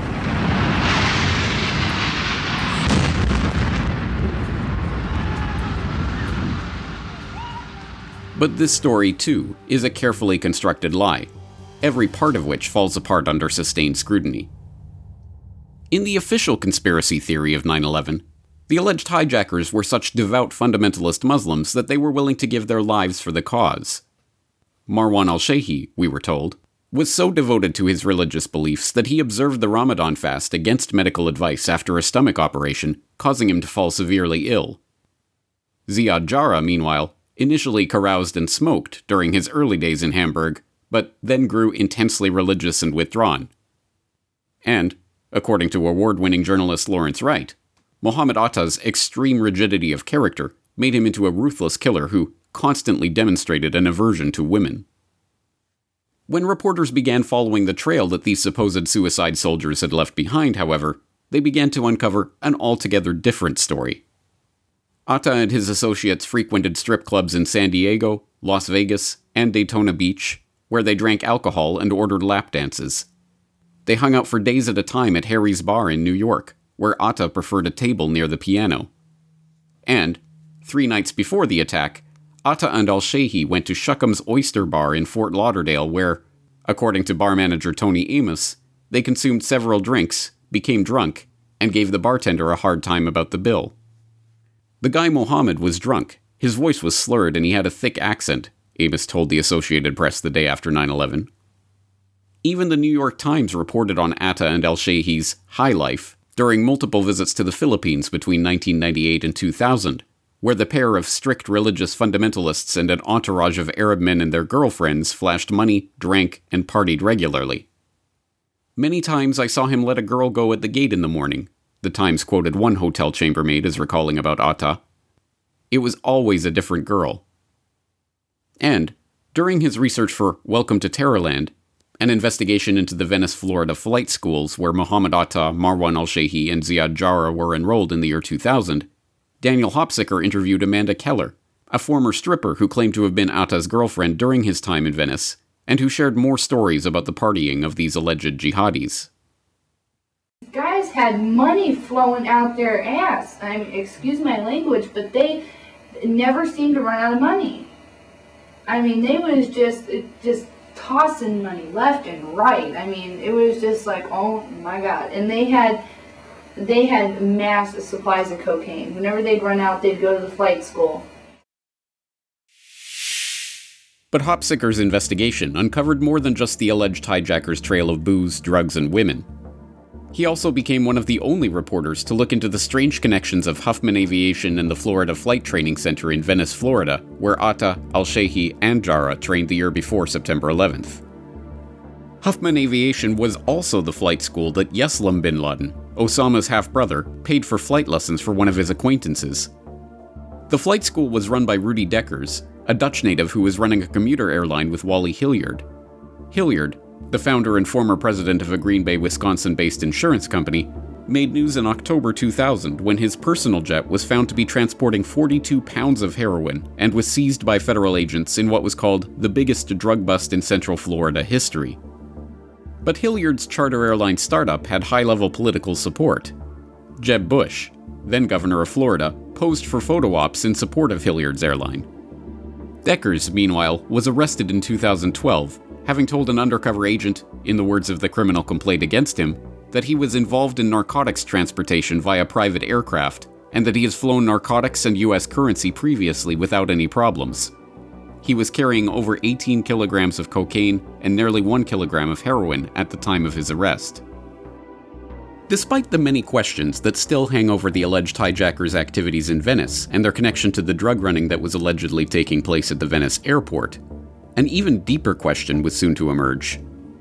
How did these pilots, who were rated as competent at best and who, one instructor insisted, should have been further along the flight school curriculum than they were, manage to fly jumbo jets that require thousands of hours of flying experience with such precision? That question is even more important in the case of the other alleged 9/11 pilot, Hani Hanjour, the diminutive 5'5" Saudi who, the official story tells us, helped overpower grizzled Navy Top Gun honor graduate Chuck Burlingame and his flight crew at the controls of American Airlines Flight 77. According to that story, Hanjour allegedly flew a Boeing 757 with what aviation sources for the Washington Post described as extraordinary skill through a 7,000-foot spiral descent to hit the Pentagon, a move that veteran airline pilot Ed Soliday told the 9/11 Commission would be tough for any pilot, including himself, and which left one radar operator at Dulles Airport stunned. The speed, the maneuverability, the way that he turned, we all thought in the radar room, all of us experienced air traffic controllers, that was a military plane. But Hanjour, by all accounts, was a completely inept pilot. He dropped out of his first flight school, the Sierra Academy of Aeronautics, after only a few classes. He then dropped out of his next school, Cockpit Resource Management in Scottsdale, Arizona, after the school's owner dismissed him as a weak student who was wasting our resources. When he returned to that school again the following year, the school owner refused, asserting, "You're never going to make it." An instructor at his next school, Sawyer Aviation, called him a neophyte who got overwhelmed with the instruments in the school's flight simulator. An instructor at his next school concurred. Hanjour had no motivation, a poor understanding of the basic principles of aviation, and poor judgment, combined with poor technical skills. After bypassing the FAA to obtain a commercial pilot's license from a for-profit contractor, the operation manager at yet another flight school in the Phoenix area, Peggy Chevrette, told Fox News that Hanjour was clearly unqualified to be in the cockpit. "I couldn't believe that he had a license of any kind with the skills that he had." Even the New York Times conceded that the remarkable flight attributed to Hanjour on 9/11 was inexplicable. In an article headlined, "A Trainee Noted for Incompetence," the paper quoted one former flight school employee who knew Hanjour as saying, "I'm still to this day amazed that he could have flown into the Pentagon. He could not fly at all." Whatever the case, what would eventually become the official explanation for this seeming incongruity, namely that the single-engine aircraft training and jet simulation training that they had received was good enough for these men to jump into the cockpit of commercial jet airliners and pilot them hundreds of miles to their targets, was rejected in the first hours of the attack as completely implausible. And meanwhile, they did spend 7 months at this flying school in Venice, according to these records. And although they were not trained to fly jets, do people believe that what they learned there was easily transferable to, say, a 757 or a 767? Actually, no, they don't say that it's easily transferable because it's such a different type of jet. But nonetheless, they got that initial training in Venice, Florida. Whether their training continued elsewhere, you have to assume it took place somewhere else. Where they learned it, though, at this point, I don't know, and the FBI hasn't told us. All right. Kerry Sanders, interesting development down in... A Newsweek story of September 15th, 2001 provided one potential answer to this puzzle. According to a high-ranking U.S. Navy source cited by the report, 3 of the alleged hijackers listed their address on driver's licenses and car registrations as the Naval Air Station in Pensacola. And, according to a separate high-ranking Pentagon official, another of the alleged hijackers may have received language instruction at Lackland Air Force Base in San Antonio. But this report, like the subsequent reports of people with the same name as the alleged hijackers turning up alive and well in the wake of 9/11, which prompted the FBI to apologize to one mistakenly named suspect, and forced FBI Director Robert Mueller to acknowledge that they were not certain of the identities of several of the named men, were eventually dismissed as mere confusion over common Arab names. On September 28, 2001, the FBI released the final list of names and photographs of the alleged hijackers, and this rogues gallery of fearsome al-Qaeda operatives was cemented in the public imagination. So who were these 19 men? If they really were who the FBI said they were, who directed them? How were they supposed to have entered the United States? How did they fund their operations? And how did they evade detection while living openly in the US for months, and in some cases years? In the months after the attacks, we were told that the men identified by the FBI as the culprits had moved through Europe and America unnoticed, and that although several of them had been tracked by intelligence until they got inside the United States, they were ultimately lost. We were told that al-Qaeda's communications had been monitored, but that bin Laden and his henchmen used scramblers, internet encryption, fiber optics, so it was very hard to intercept those transmissions. And we were told that no one was to blame for the attacks, which had merely been a failure of imagination. As we detail in our report, this was a failure of policy, management, capability, and above all, a failure of imagination. But, as the public was to learn in bits and pieces over the course of the next 2 decades, every one of these assertions was a demonstrable lie. This alleged team of crack al-Qaeda operatives did not move through Europe and America unnoticed. Their communications were not rendered opaque to the intelligence agencies because of fiber optics. Their successful penetration of America's defenses was not due to a failure of imagination. Instead, as even the official story of the attacks now concedes, every major branch of US intelligence had key pieces of information on these al-Qaeda operatives, their communications, their movements, and their plans. In fact, as can now be shown from official sources, these agencies not only deliberately allowed these operatives to proceed unmolested, but actively stopped investigators and agents within their ranks from blowing the whistle on the plot.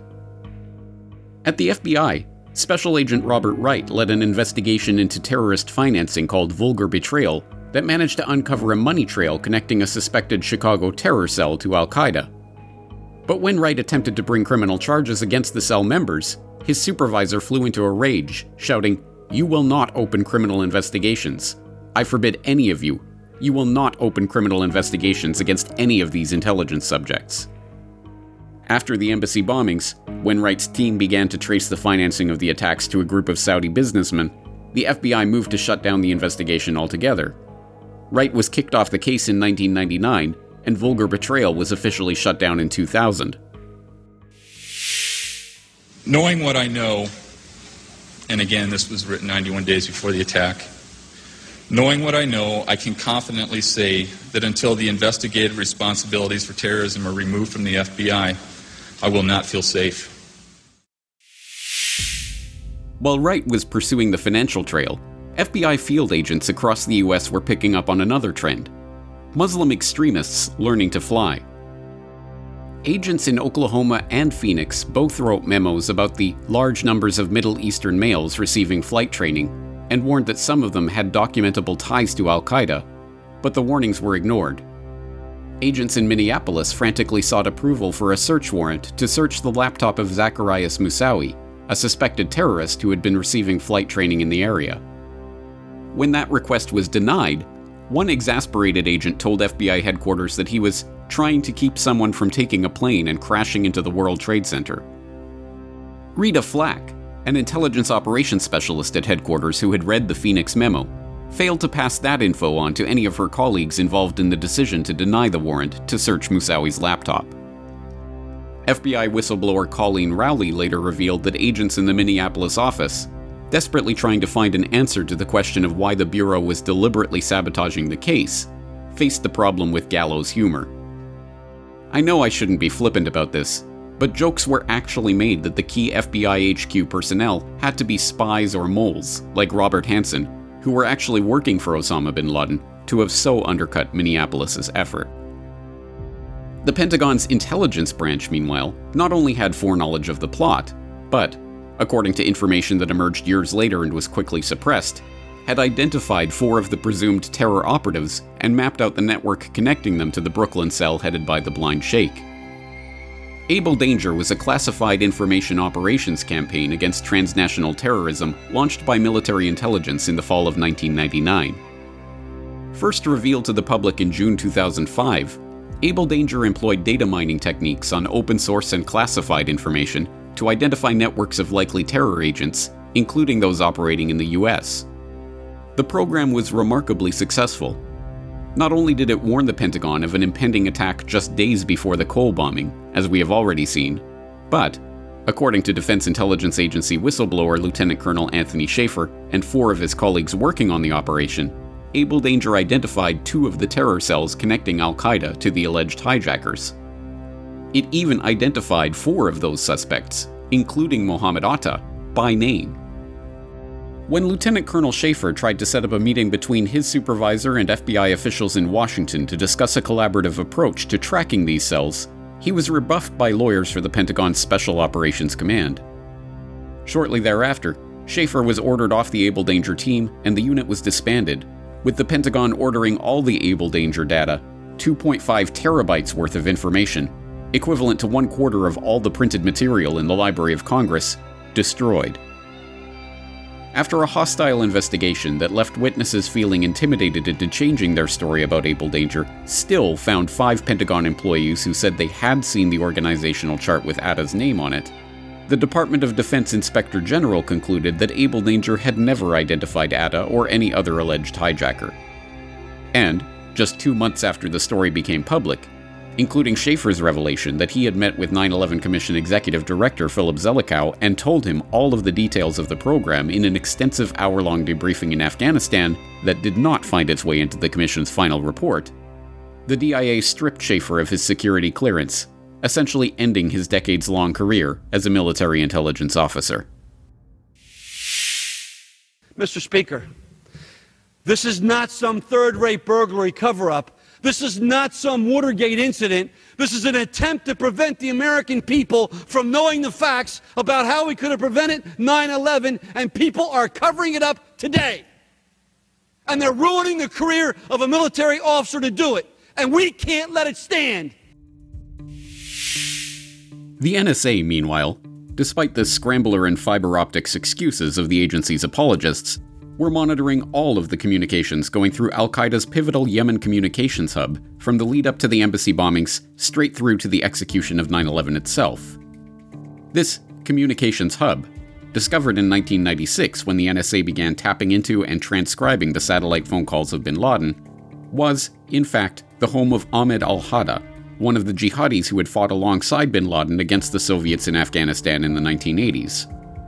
Hada's phone was used by various Al-Qaeda-linked operatives to pass messages to each other, as some countries blocked or monitored calls to other countries as possible terrorist communications. The NSA listened as Mohammed al-Awali, one of the bombers involved in the embassy attack, made multiple calls to the hub before and after the attack.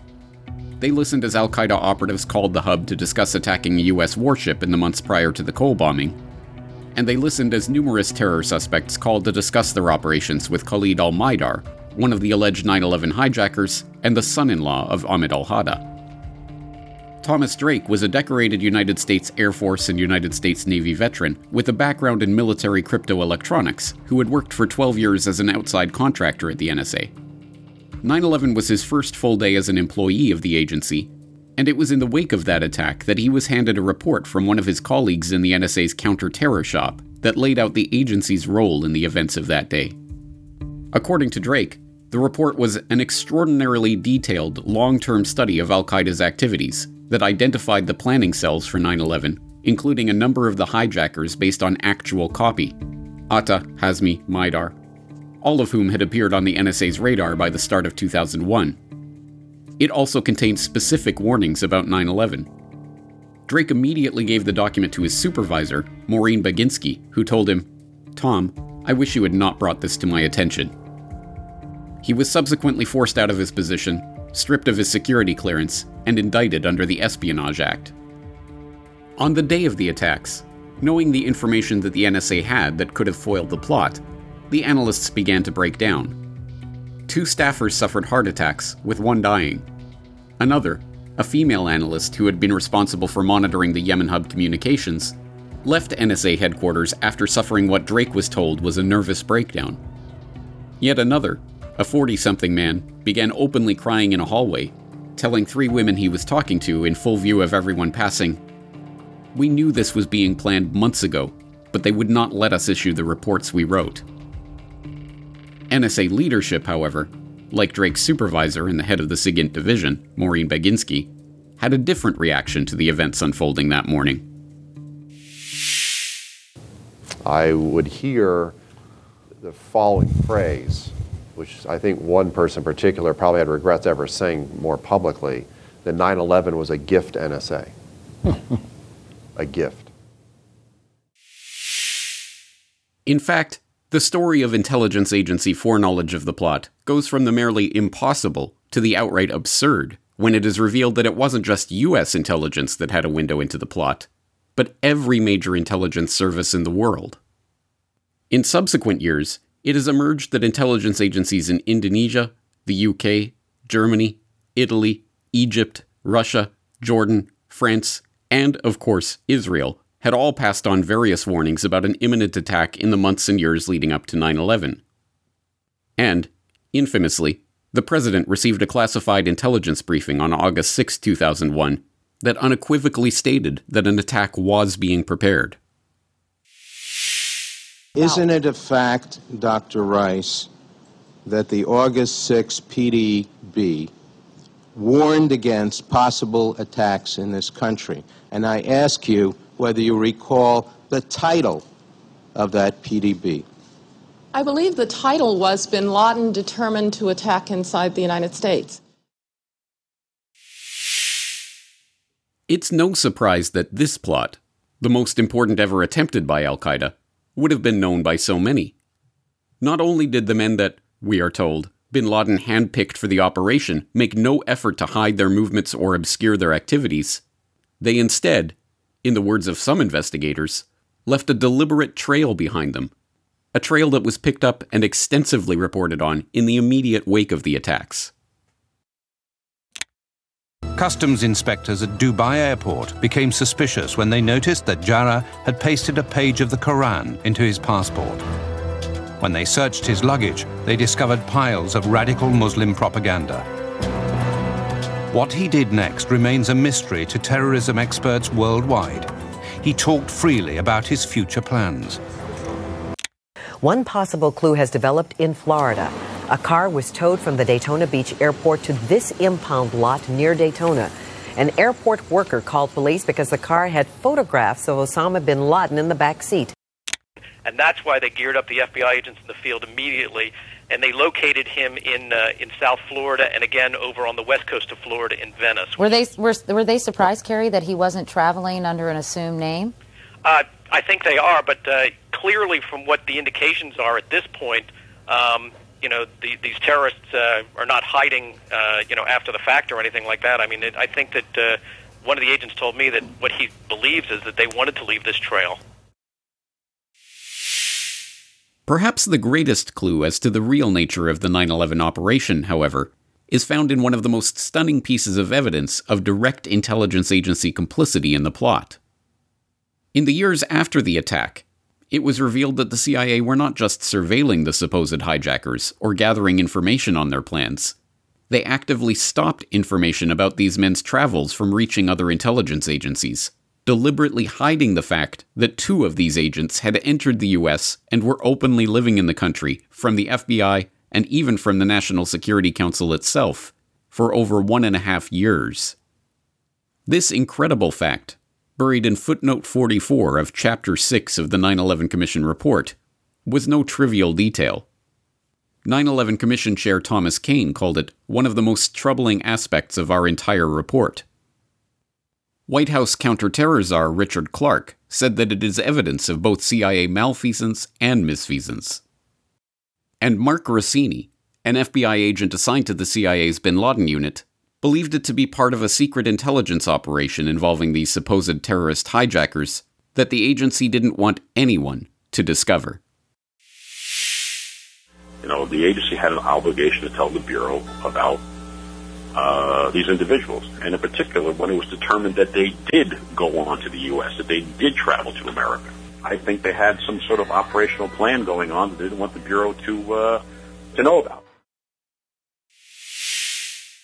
Shortly after the Cole bombing, Fahad al-Qusso, a Yemeni with known links to Osama bin Laden, was interrogated by Yemeni agents and admitted that he had flown from Yemen to Bangkok the previous January to deliver $36,000 to Khalad, a terrorist based in Malaysia who Qusso identified as the bombing mastermind.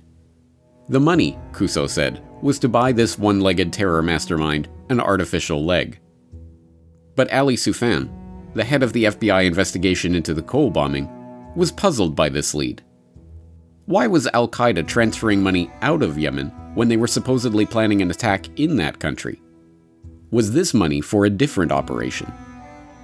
As with every such lead, Soufan followed up with an official request to the CIA for any information they had on Khalad in Malaysia or the phone number that Qusso had used to contact him there. The CIA never responded to any of these official requests. But Soufan's intuitions were correct. On December 29, 1999, with all of the U.S. intelligence services on heightened alert due to the threat of Millennium terror attacks, the NSA shares information from their wiretap of al-Qaeda's Yemen communication hub with the CIA. Khalid al-Maidar, Nawaf al-Hazmi, and Salem al-Hazmi will be flying to Malaysia to attend an important al-Qaeda summit the following month. The CIA, already aware of al-Maidar's connection to the Yemen communications hub, tasks agents from 8 CIA offices and 6 friendly foreign intelligence services with tracking his travel to Malaysia. The surveillance operation is successful.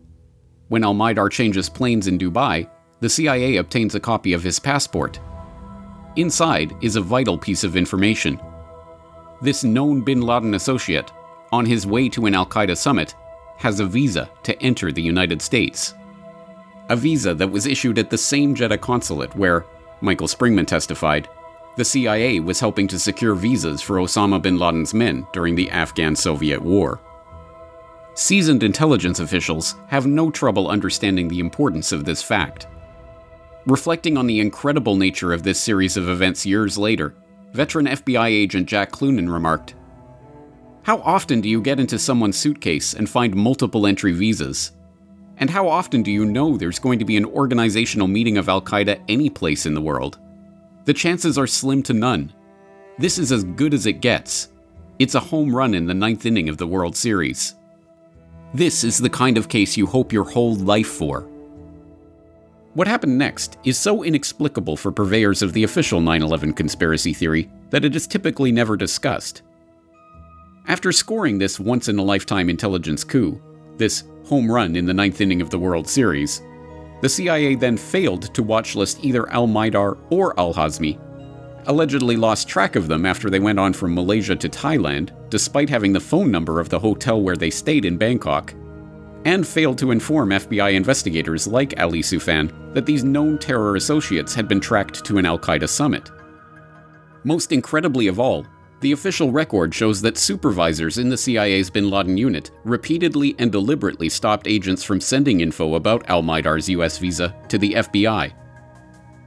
On January 5, 2000, while the summit was still underway in Kuala Lumpur, the CIA's Riyadh station forwarded the information about al-Maidar's visa to Alex Station at Langley.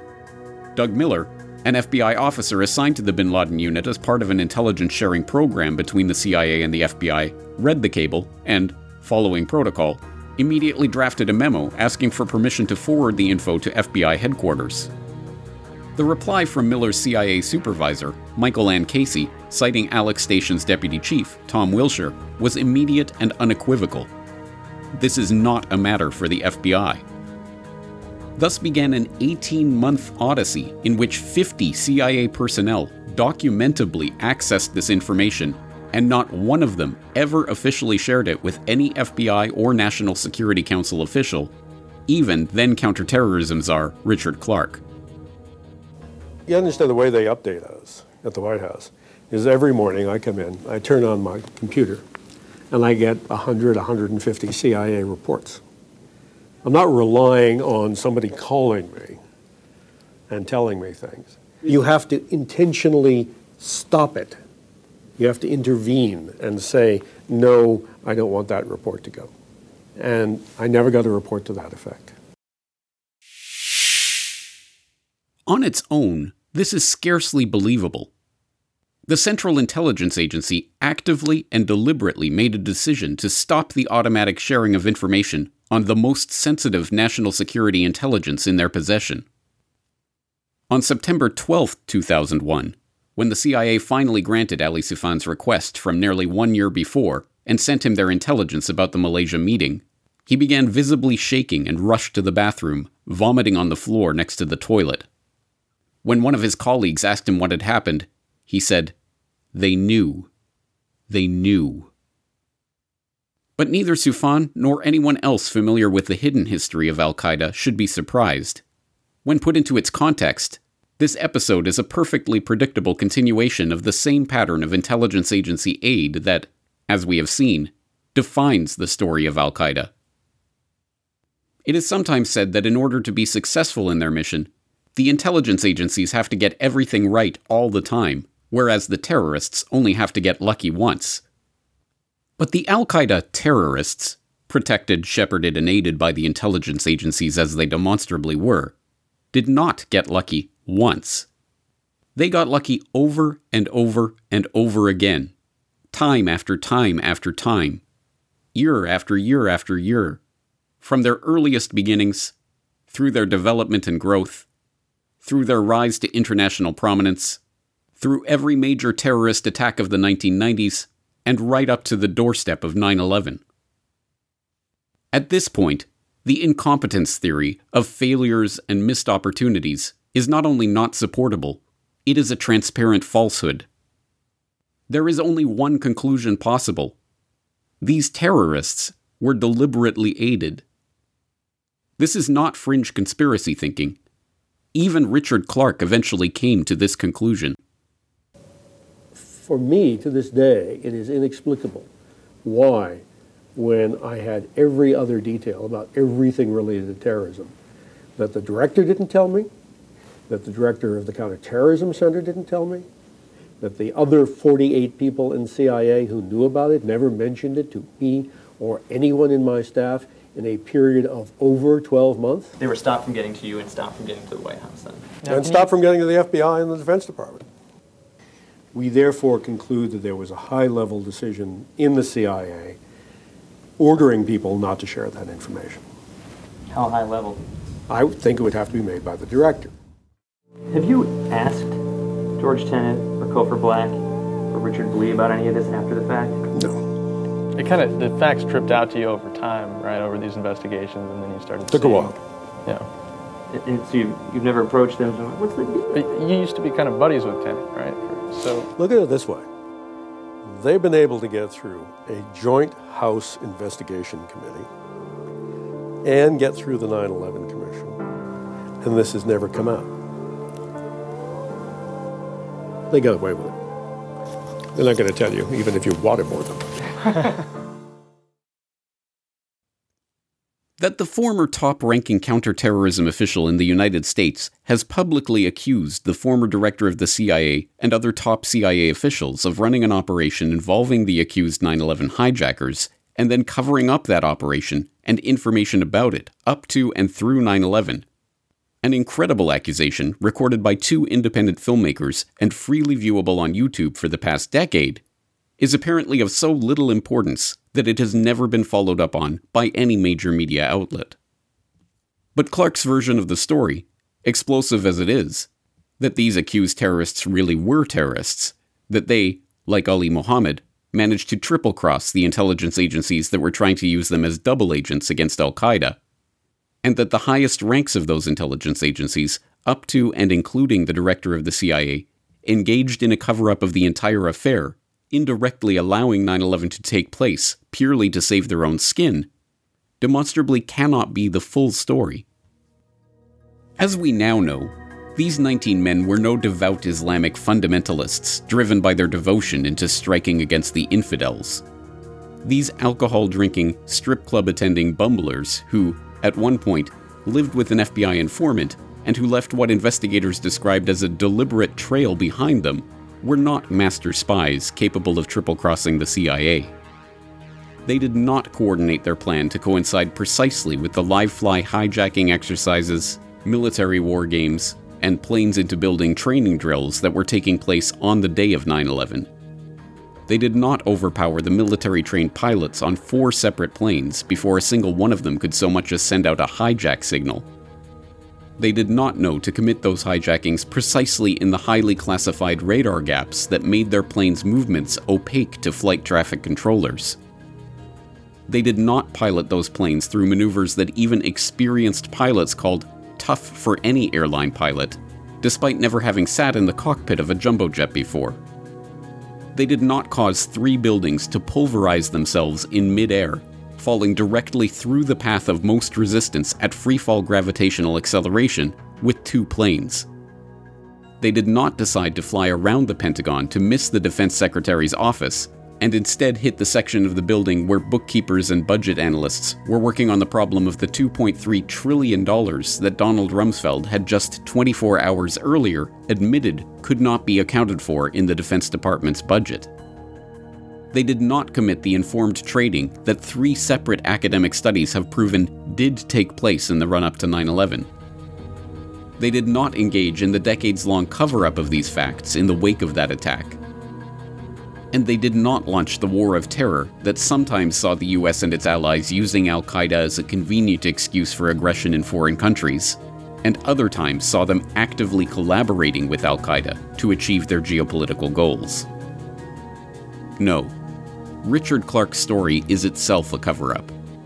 The spectacular, catalyzing terror attack of 9/11 was not allowed to happen. It was made to happen. But why? Who, other than the devout Muslim suicide warriors posited by the official 9/11 conspiracy theorists, would do such a thing? And for what purpose? To answer these questions, we need to return to Operation Susanna and the false flag terror ruse that has been employed by the British, the Israelis, and the US throughout the past century. As we shall see, just 8 years after Operation Susanna failed in Egypt, the highest-ranking officials in the US military drafted plans to stage terror attacks, blow up airliners, and even kill Americans in order to blame their political enemies. And in the lead-up to 9/11, a cadre of political operatives brought those plans into the 21st century, paving the way for a new Pearl Harbor that would begin a worldwide war of terror and a clash of civilizations.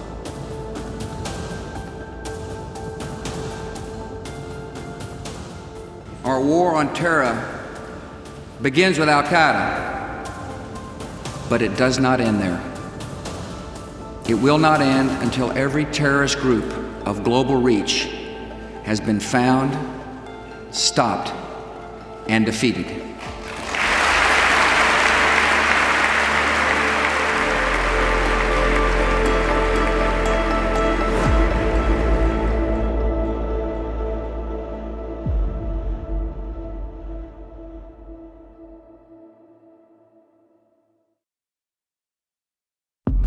Next time on the Corbett Report. I believe that this is the time to deploy a globally concerted effort against all sources of terror. This is, in my mind, simply the legal basis for 18 years of perpetual war in the Middle East. Tonight, I can report to the American people and to the world that the United States has conducted an operation that killed Osama bin Laden, the leader of al-Qaeda. I would go so far as to say that if they didn't have an Osama bin Laden out there, they'd invent one. False Flags: The Secret History of Al-Qaeda. Part 3: The War of Terror. Coming soon to CorbettReport.com.